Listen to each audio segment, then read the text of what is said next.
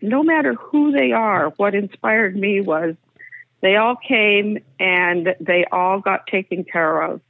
The ER is a great equalizer, in my opinion, because when you walk through that door and you put on that gown, the person that has $1 million is every bit as vulnerable and in need as the person that came in off the street. You're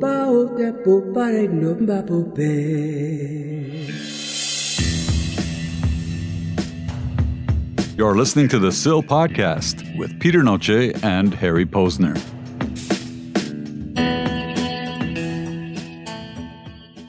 Episode 137, The Undefinable Spirit, with New York City emergency room doctor and children's author, Joanette Weisse.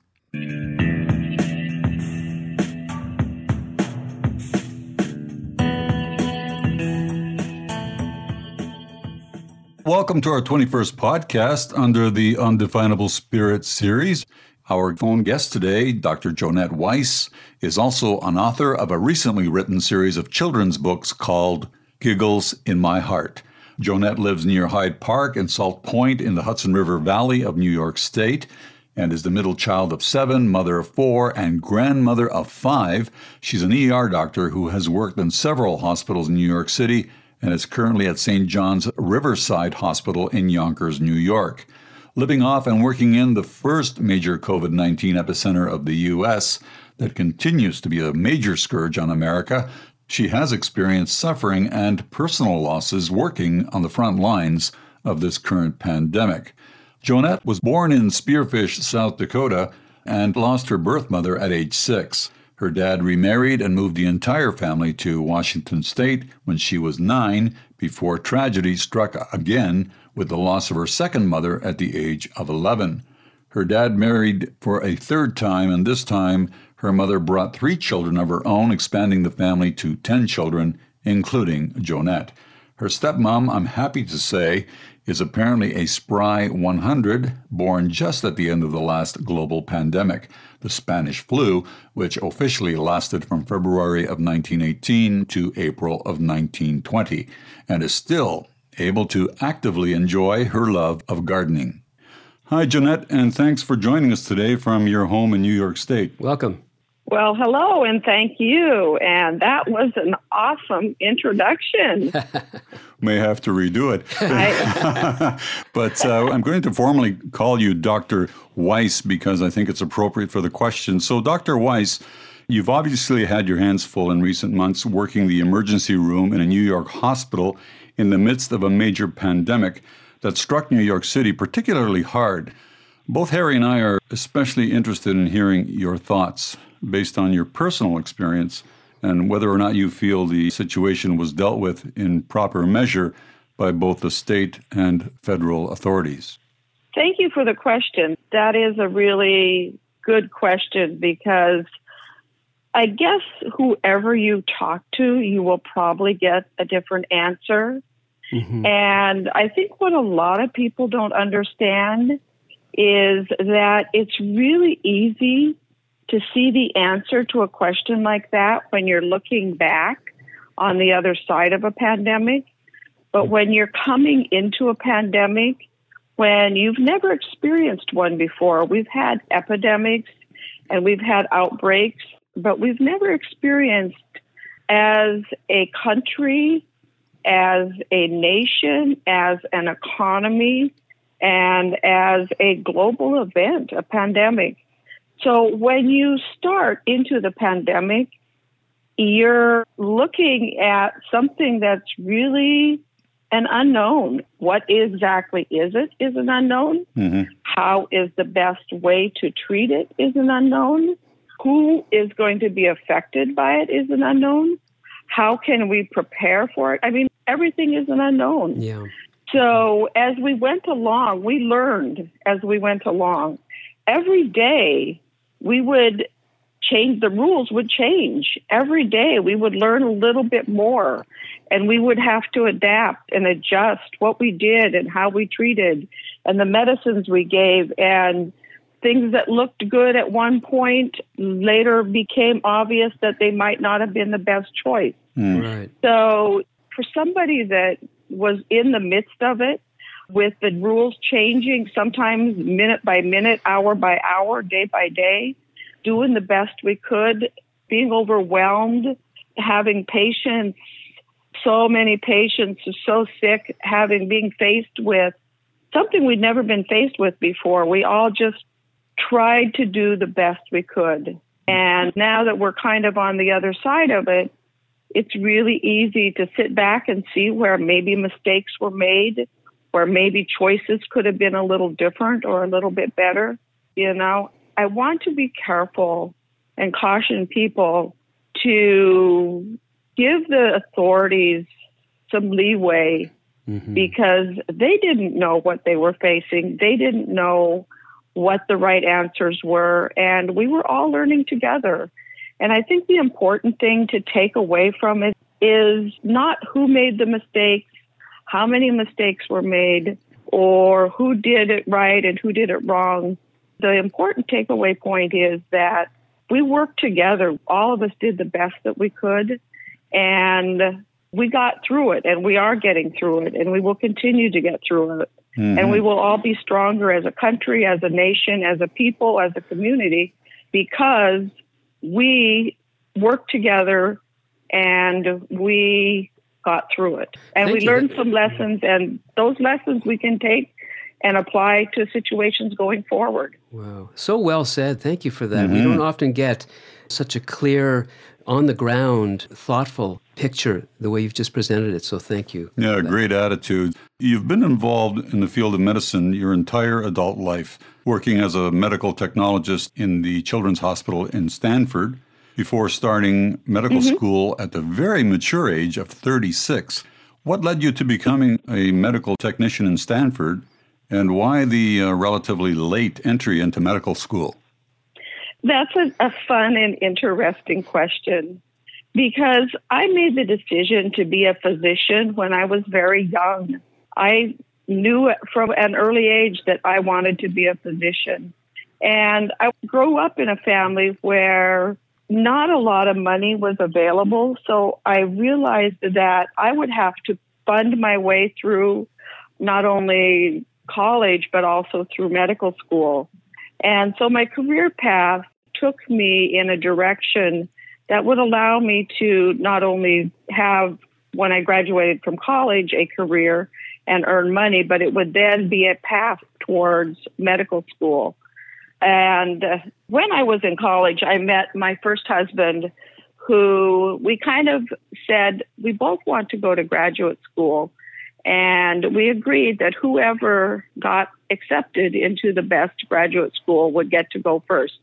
Well, he got accepted into several top schools, Stanford University being one of them. So we said, okay, we'll go to Stanford. You will get your doctorate degree first, and I will work as a medical technician, which I had just finished my degree in medical technology. And when you're done, then it will be my turn to go to medical school. So that's kind of what we did. It took him 8 years to finish his doctorate at Stanford. And then we moved out to New York State, and it took me a couple more years to go back and get some additional classes and to get accepted into medical school. And then beyond that, you've been working in ER for something around 25 years. Can you talk about a moment from among all of your ER experiences that has been either surprising or inspiring for you? Oh, wow. It's hard to say one moment. As a physician in the ER, you never know what's going to come in that door. You never know who is going to come across your path. Yeah. When you work in New York City, there's many famous people. So sometimes I took care of celebrities, rock stars, and other times I would go from them to a homeless person. But each person had a story. Each person had a need. And I think what was most inspiring to me was they all came to me because they needed some health care. They needed a voice to listen to. They needed an ear to listen to. They needed somebody to care and somebody to give them some encouragement, some medicine. And no matter who they are, what inspired me was they all came and they all got taken care of.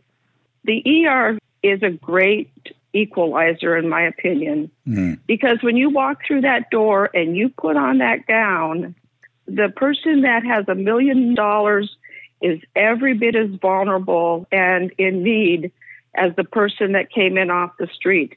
In that hospital gown, they all kind of look the same. Yeah. I think that's a good lesson for life. Really interesting. When you look past the exterior, the fancy clothes or whatever it is, and you look at the real person underneath, that's where magic and inspiration and the real healing begins and happens.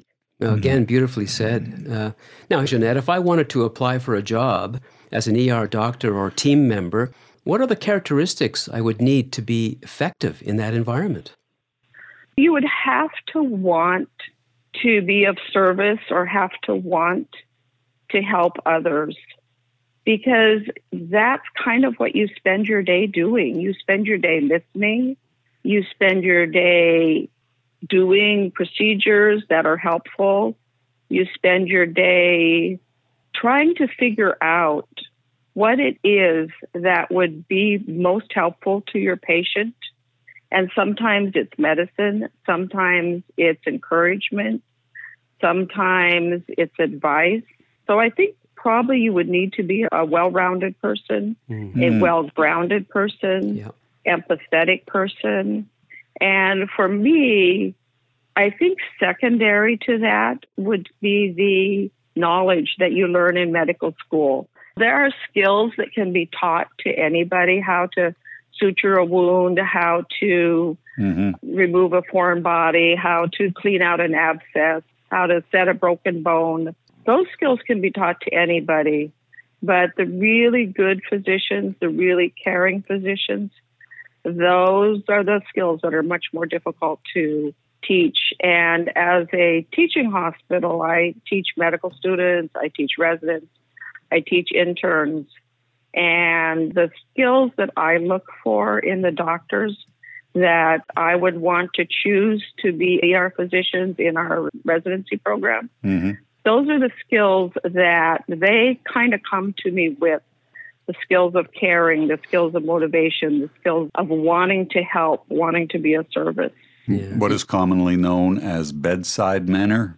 Yeah, bedside manner. Yeah. Good bedside manner. That's really important. It's because hard to teach when people that, come right? to the ER, they're in crisis a lot of times. Yeah. And when they're in crisis, they do things and they say things and they act in ways they would normally not act. And it's important that as a physician, you recognize that and that you don't take it personally and that you give them the space they need to show their vulnerability and to show their hurt and not take it personally. Sounds like a good recipe for long-term relationships and marriages. Yeah, for sure. Just moving on here, because the interesting part, and Harry and I were quite keen on this, because apart from everything you've just described, you've also taken up writing, and you've written a few books on the premise of, or at least in part due to the work that you do. And before Harry gets into that portion of it, I'm curious, were there any children's books you read as a child that you look back on as being important or inspiring? There was one book I loved as a child, and it was a book about Alaska, and The Call of the Wild. Jack London. Yeah. Jack London, yeah. Yep. Yes. Yep, right. Jack London, The Call of the Wild. That was one of my favorite children's books. Me too. And I love that book. There were some other fairy tale type books that I enjoyed, but The Call of the Wild was probably my favorite children's book. Yeah. And as a writer, I'm always interested what books inspire other writers. For me, there's a Canadian writer, Munch, and he wrote a book called I Love You Forever, I believe. And it's just a beautiful, beautiful book that has inspired millions of people who've read this book. And you wrote a book, and it's a wonderful book, I have to say, called Giggles in My Heart. It's a beautiful children's book. Well, thank you. Oh, it really is. And it's a children's book that really speaks the truth around the quote-unquote monster that we've made of COVID in a way. I'm wondering, Joanette, would you mind very much reading the book out loud? I know it's not a long book, but could you read it out loud to us? Would that be possible? Imagine Sure. where your grandchildren gathered around. Yeah, Harry. Absolutely. I would be delighted to read my book to you. Wonderful. The book is Giggles in My Heart, and I hope that when you get this book that you will go to Amazon and get it. And I just want to say a big shout out to my illustrator because the heart and soul of this book is not only the writing, but it's also the illustrations. And she did an amazing job of illustrating. Absolutely. I know it's hard for you to see the illustrations on the podcast, but We saw the book. We went through the book. But our listeners may have, oh, have to go and excellent. find it. Oh, good. Right. So, is the monster real? Is the monster growing? The fear that you feel is the fear of not knowing how it can grow and be spread, not knowing what it is that you dread. The answer is easy. The answer is real. The monster is the way that you feel. How can that be? You say with a sigh. I feel so bad. I think I might die. The answer is easy. The answer is real. You can slay the monster by the way that you feel. Thank you, love, and happy feelings will destroy the monster with which you are dealing. So give to all a big bunch of love. A hug and a smile will bring the light from above, and the light will shine into the dark. The light will bring giggles and the love to your heart. The monster you fear, that monster has fled, for it was nothing more than the thoughts in your head. The end. Wow. Nice. That was beautiful. Beautifully read, too. Thank you. You know, when I read that book, I thought to myself, this is a book written for children, but any adult now, in the age of COVID, can relate to the message in that book. It's as much for adults as it is for children in a way, the message is, right? And I'm just wondering, I'm wondering what kind of response you've gotten from the children who've read it. It's interesting because that is exactly the response I've gotten. The kids love the monsters. They love the wand in there, the light wand. I call it the giggle wand. They love the fun things that are in the book, the monster running away, the monster under the bed. And they love the light and the concept that you can use light to, like sparkly light, to chase away your fears and to shine light on the monster and make it run away type of thing. And the adults, most of them are like you, where they get the deeper meaning to the book, where they realize that so much of our fears are in our head. And the more we dwell on them and the more we think about them and the more we obsess and focus on them, the bigger and bigger they become. And that by changing our thoughts and getting off of the concept of just running this fear program over and over in our head, that by reaching out to others, forgetting about ourselves and thinking more about others and how we can help others, all of a sudden we forgot that we were afraid. Our fears are not nearly as big or as scary as we perceive them to be. Mm-hmm. And something else, here's something that you may or may not have thought of. You're a grandmother of 4. I'm a grandfather of 1. I would suggest that this book would be a phenomenal gift for a grandparent to buy for themselves and then to actually sit and read it with 1 or more of their grandchildren, because the satisfaction derived from that exercise, well, I don't have to tell you because you've got grandchildren.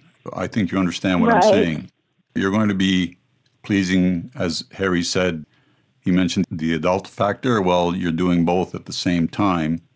And I think it's just a mutually phenomenal moment for both grandparent or parent and child to enjoy together. And it does what classic great children's books do, which is to appeal to both. Mm-hmm. So it really checks the boxes on all those fronts. Well, thank you. I'm delighted because that was definitely my goal when I wrote the book. I wanted it to be a book that I would love as an adult and would teach a lesson to adults also, or to be helpful to adults. Mm-hmm. But then I wanted it also to be just really fun for kids and something that they would enjoy and something they would have great pictures to look at and fun things in it, like the monster under the bed and getting chased into the closet and stuff like that.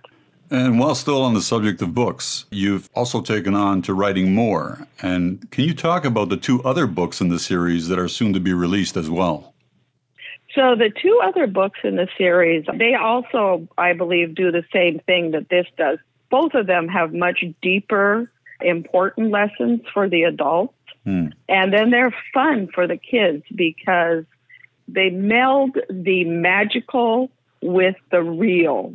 And in the second book especially, there's this magical land where some magical creatures live. And without giving out too much of the book away, a magical land where magical creatures live. And kids love magic. They love living in the world of imagination. Mm-hmm. And they love having fun, magical creatures that they can identify and relate to. And the creatures in this land teach the children some very valuable lessons about bullying and how to deal with bullying, about believing in yourself, about having a dream and not giving up on your dream. But they also teach the adults some important lessons as well. They're also written in rhyme, like the first book is. All of my books are written in rhyme. The second book is quite a bit longer than the first book, much longer than the first book. I think it's about 40-some pages. Wow. And it really develops some characters and a story. And then that book is left as a cliffhanger for the third book. And so they almost have to buy the third book if you want to know what happens, because at the end of the second book, you're like, what's happening next? So you got to buy the third book.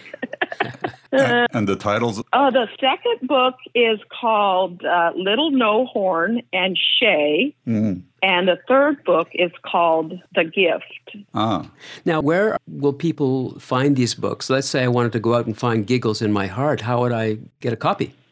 So all of the books are sold on Amazon. Okay. And once you go to Amazon, put in Giggles in My Heart, and my book will pop up. My second and third book, I'm actually going to release them together.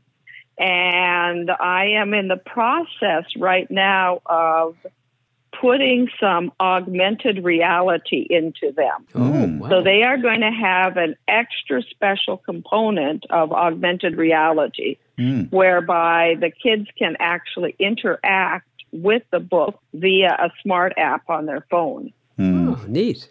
That's neat. Wow. Yeah. The second book was supposed to be released here next week. Then I decided that I would delay the release of both of them until probably around Cyber Monday. And they both will be released together with the augmented reality. Nice.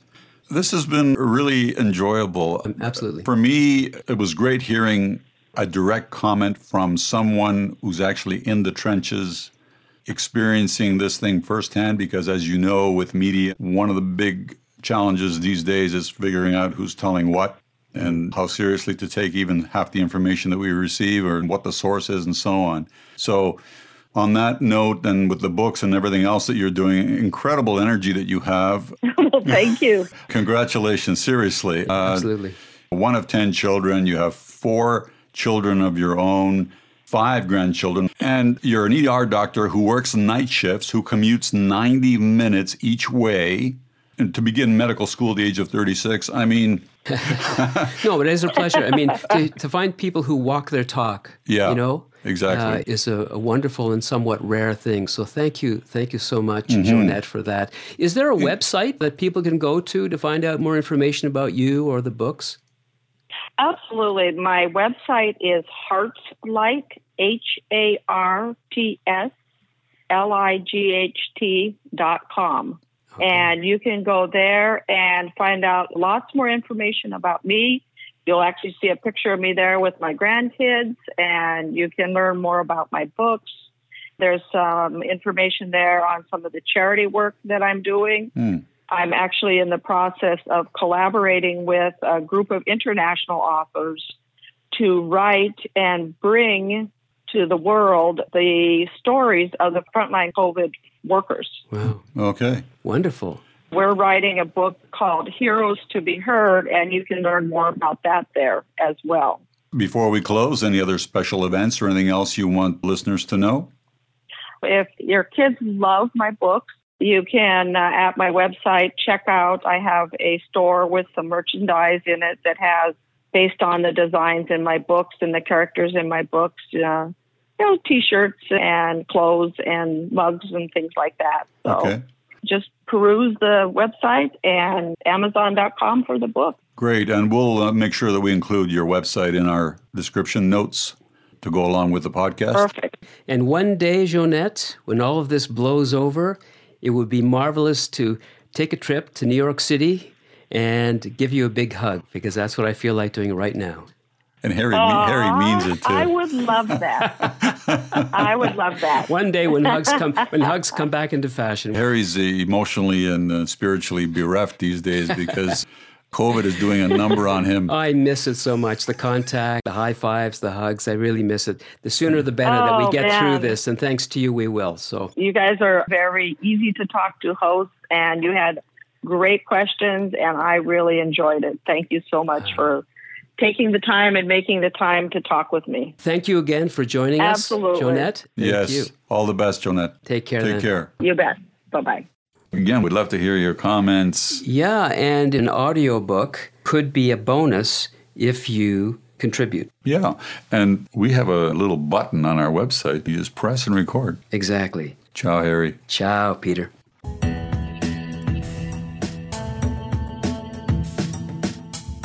The SIL Podcast is a Connecting Dots Media production, available at thesilpodcast.com.